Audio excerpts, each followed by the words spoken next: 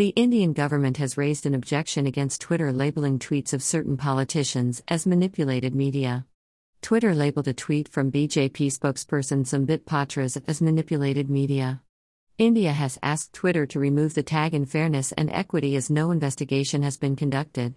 The government said such actions phase the neutral and unbiased status of Twitter as a platform and questions their status as an intermediary.